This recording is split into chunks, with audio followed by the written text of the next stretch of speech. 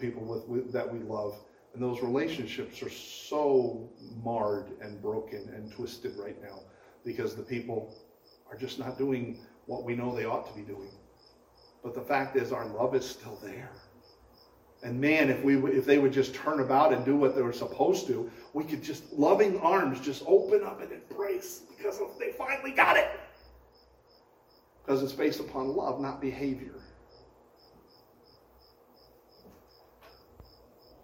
I want us to realize how important the altar is to us every single day. I can get up and know God wants to love me and use me today because the blood of Jesus Christ offers grace to me. That my relationship with him for the first time, right? It is, without faith, it is impossible to please God. But now that I have Jesus Christ as my Savior, now that the blood has been applied to my account, now I can please him. Will I? That's my own job. But for the first time, I can please him. Not because I pleased him and now he's pleased. He's pleased, so now I can please him. Does that make sense? Am I talking backwards? Maybe, but... Okay, if a daily proper relationship is based upon what we do, that's not based upon grace. We have his love because he's our God and he wants the best for us. Because of that, we do things that we want to do for him. Okay? Again, my loving relationship with my wife is not based upon her doing loving things for me. I love her, and because she loves me, and because of that, we do good things for each other. Because of the love. The love is what's important. That's what we need to understand about this. We have an altar every day. Now, one other point, and we'll have to put this one on hold because I can't cover it all this week, and that is all life on this planet is God's. Every bit of it. Okay? All life is God's. Now that can come up to really some active political arguments right now. All life belongs to God. Notice again what it said. Oops, I'm in Hebrews. I got to go back to Leviticus.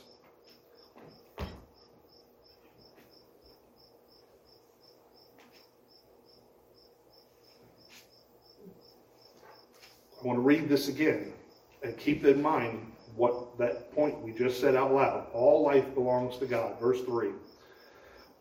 What man soever there be of the house of Israel that killeth an ox or a lamb or a goat in the camp, or killeth it out of the camp, and bringeth not to the door of the tabernacle of the congregation to offer an offering unto the Lord before the tabernacle of the Lord, the blood shall be imputed to that man. He hath shed blood. All right, look down to verse 13. We didn't read it in our original look at this, but look at it. Whatsoever man there be of the children of Israel, or of a stranger that sojourn among you, which hunteth and catcheth any beast or fowl that may be eaten, he even shall pour out the blood thereof and cover it with dust. Every life on this earth is God's. Now, I want you to understand, God is not just talking about offerings of sacrifices. He's talking if you're going to hunt for your family for food and you shed blood, every time blood is shed, you ought to be considering the fact that God is the author of all life. Now, I want you to just, so there are people out there who will try to grasp a hold of this and say, well, see, this tells you should never shed any blood. Okay? God clearly is talking about if someone goes out hunting, and that's okay. He doesn't claim, don't you go hunting. He said you can go hunting. Yes? Okay? Any PETA people outside listening? Okay? God says you can hunt. That is okay. But when you do hunt and blood is shed, you understand that every life that is on this earth belongs to God. And when that blood is shed, there ought to be a consideration of what that blood represents. We'll talk a little bit about that next week. But what is the verse? Verse 11, and we'll touch base on this again next week. For the life of the flesh is in the blood. Understand, that is a theme of this chapter, and it is an amazing theme in God's whole word. Life of the flesh is in the blood. So when blood is shed and life is taken, God needs to be recognized because he has done an amazing thing right from the very beginning of time. And we'll break this down again. I don't have time this morning to break it all down, but we'll look more about this next week. That when blood is shed, there is something special that has happened. Because our entire existence in the spiritual world is based upon the shedding of blood. When blood is shed, there is no time that happens that it should be taken lightly. So even if you're going out hunting, okay, we talk about it, grocery shopping out in the woods.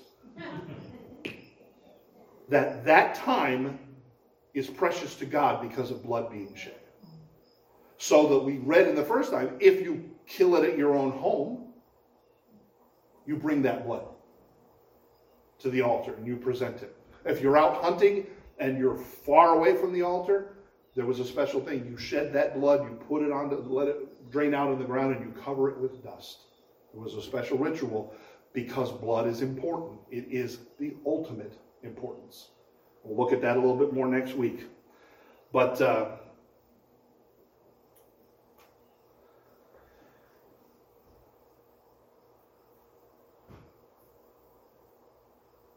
I wanted something. You ever run into someone who, when they're worshiping God or trying to serve God or anything, and they say, well, I don't go to church because my church, I go up to the mountaintop and I worship God up there. Or I go out to the lake and I get in my canoe and I go, spend some time worshiping God out in nature where it's most beautiful out there. You can get closest to God when you're in nature. You ever hear anybody say that? You ever want to use that excuse? Dan and I didn't show up to church Sunday morning because we were worshiping God. Okay, I had a pastor friend who kept threatening that he was going to name his boat Visitation. So if anybody called in and say, oh, where's the pastor? Oh, he's out on visitation. Okay? Understand something. Yes, can you worship God anywhere? Absolutely. Can you worship God masked up walking down the grocery store aisle? Yes, you can. Can you worship God stuck in traffic listening to the radio? Yes, you can. Can you worship Him on the top of a mountain? Can you worship Him at your kitchen table? Anywhere. But it needs to be understood that the central focus of worshiping God is brought right back to what you do with the blood.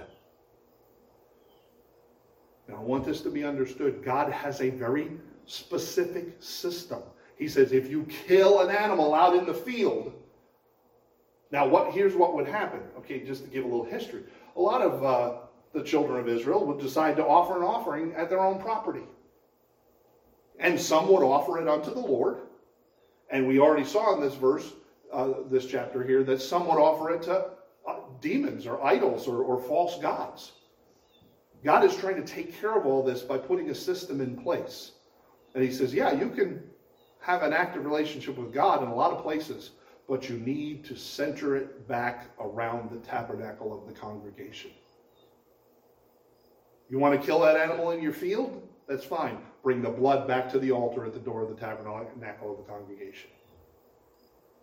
If not, you're going to be cut off from your people. What God was trying to do is he didn't want 20,000 different systems of how sacrifices were offered. He says, I'm going to make a system. I want you to realize that I'm centralizing this activity. If you kill an animal as a sacrifice, bring the blood to the tabernacle. That's where the blood needs to be brought. Not in your backyard, Not anywhere else. Number one, it keeps you from offering improper sacrifices. Number two, it reminds everyone that there is only one way. There's one door, one altar, one way. And God says, don't you go do it on yours. So yeah, can you worship God on a mountaintop? Absolutely. But God says, don't forsake the assembling of yourselves together. That there is a place and a system in place. If you want to grow in the Lord, if you want to be plugged in, if you want to be thriving in Christ, you need to get with God's people.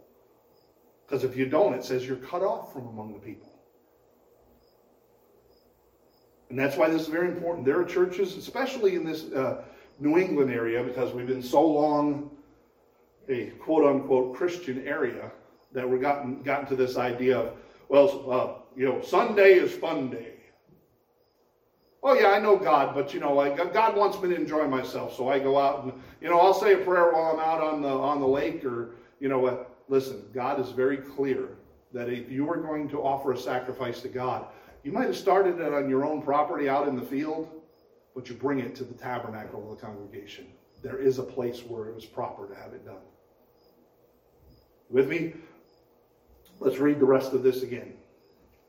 He said, verse 5, to the end that the children of Israel may bring their sacrifices, which they offered in the open field, even that they may bring them unto the Lord to the door of the tabernacle of the congregation, unto the priests, and offer them for peace offerings to the Lord.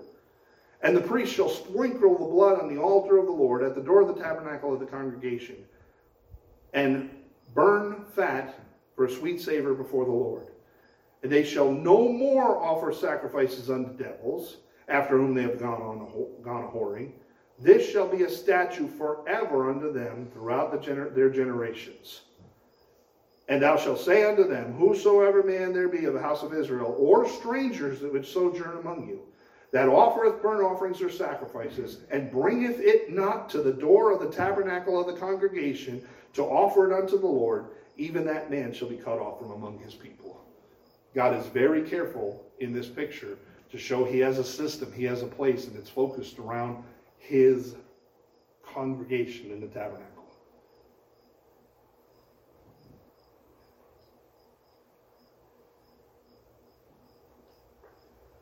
True spiritual growth in our moving forward in the Lord is centered around the church. And we need to remember that. Now, please, I want you to, not a church, not this church. Yes, those are parts, but his body. We have an altar. It's Jesus. And who is the body of Christ right now? We are, the church. So understanding, when people want to say, I want to worship God, I'm having a relationship with God. If you're doing it outside of the body of Christ, you are not fulfilling God's standard. You are not involved in the system, what he's putting in place. And he's picturing this very clearly here.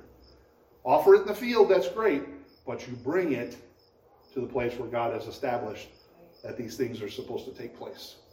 And that right now for us, we have an altar, and that is Christ, and it is through his church. So I'm done for today. We got more next week. We're going to talk about blood. Not eating blood. Or, yes, eating blood. Or spilling blood. More things about blood. I want us to understand, guys, again, a couple of theme points. Number one, there is only one door. And the only way to gain access to that door is through the blood on the altar. That blood of Jesus Christ shed upon the cross is our only entrance into a relationship with God. No man cometh to the Father. I am the door. There is one name given amongst men whereby ye must be saved. Number two, we have an active altar. And it's based upon God's grace, not how much effort we make. We didn't make any effort that got us salvation. We can't make super efforts that bring us closer to God. God already loves us 100%. He's given us his Holy Spirit. The efforts we make The efforts we make toward God are because we have a loving relationship with him, not to make a loving relationship with him. And lastly, I hope you worship God more than just on a Sunday morning here. You can worship him wherever you are. But he's put a system together to help us to serve him, and that is through his church. And folks, I know, just looking at our pews, and some of the other churches in our area, and looking at their pews, that there are a lot of people who are believers, but have convinced themselves that they can be in a proper relationship with God and serving him outside of his body. And you can't. Yes, you can still worship him. Yes, you can be a believer, but you're not going to grow and be prosperous unless you do it inside the system that God has put together. When you and I bump into those folks, remind them that the only place they're going to thrive in the Lord is with God's people in the system he's put together. There are folks that used to come here who don't anymore, who've decided that they can just do their thing for God outside of God's system. My Bible says you can be cut off from among the people. Now, that doesn't mean losing your salvation, but that loses the benefit of all the protection. Interesting verse, and this is not in my notes. This is just God popped this in my mind. You know, there's only one verse in the Bible, only one, that says the gates of hell will not prevail against something. You ever hear that before? It says, and the gates of hell shall not prevail against it. He says, Peter, who do you say that I am? And Peter admits that he's the Christ, the Son of the living God. And Jesus says, upon that truth, upon that rock, I'll build my church, and the gates of hell will not prevail against it. Never once in the Bible does it say that the gates of hell will not prevail against a believer. It only says the gates of hell will not prevail against his church. It's important that we understand God has a system. And if we're going to thrive for God, we need to be in his system. So go out there, share with the folks you know. There's one way in, and once you're in, get in God's church with God's people. Amen? All right, let's pray. Father, I thank you for your word. Man, I love a picture book. You knew the kind of brain you created in our heads, that we love to see illustrations and pictures, and that's how we respond. And Father, here, not only again are you picturing Christ in his blood sacrifice for us, that he is the one way to enter that reconciliation, to have a relationship with you. But Father, not only is he the entrance, but Lord, by grace we continue that daily relationship. Lord, it says that the same way we were saved, not by works, we should walk in him. Father, I thank you so much that my relationship with you is not based upon how good of a Christian I think I am, or act, or talk. Father, it's based upon the fact that your grace has been offered because you love. And Lord, I pray for encouragement for us as believers that we do act like a Christ-like one. Because we love you, because we have a relationship through grace, we honor that by serving and loving and following you. And then, Father, I just pray, Lord, there's so many people in this world and so many around us that claim to be believers, that claim to honor God and want to serve him. But Lord, don't understand that you put a place. Back in the Old Testament, Lord, it was the tabernacle, then the temple. And Father, now it is your church, not a building, but a body of Christ in which people need to be drawn so that they can grow into their full potential in service. Father, thank you so much for your word and what it teaches us. Lord, next week we look at more about the importance of the blood. Thank you so much for shedding your blood for us. In Jesus' name.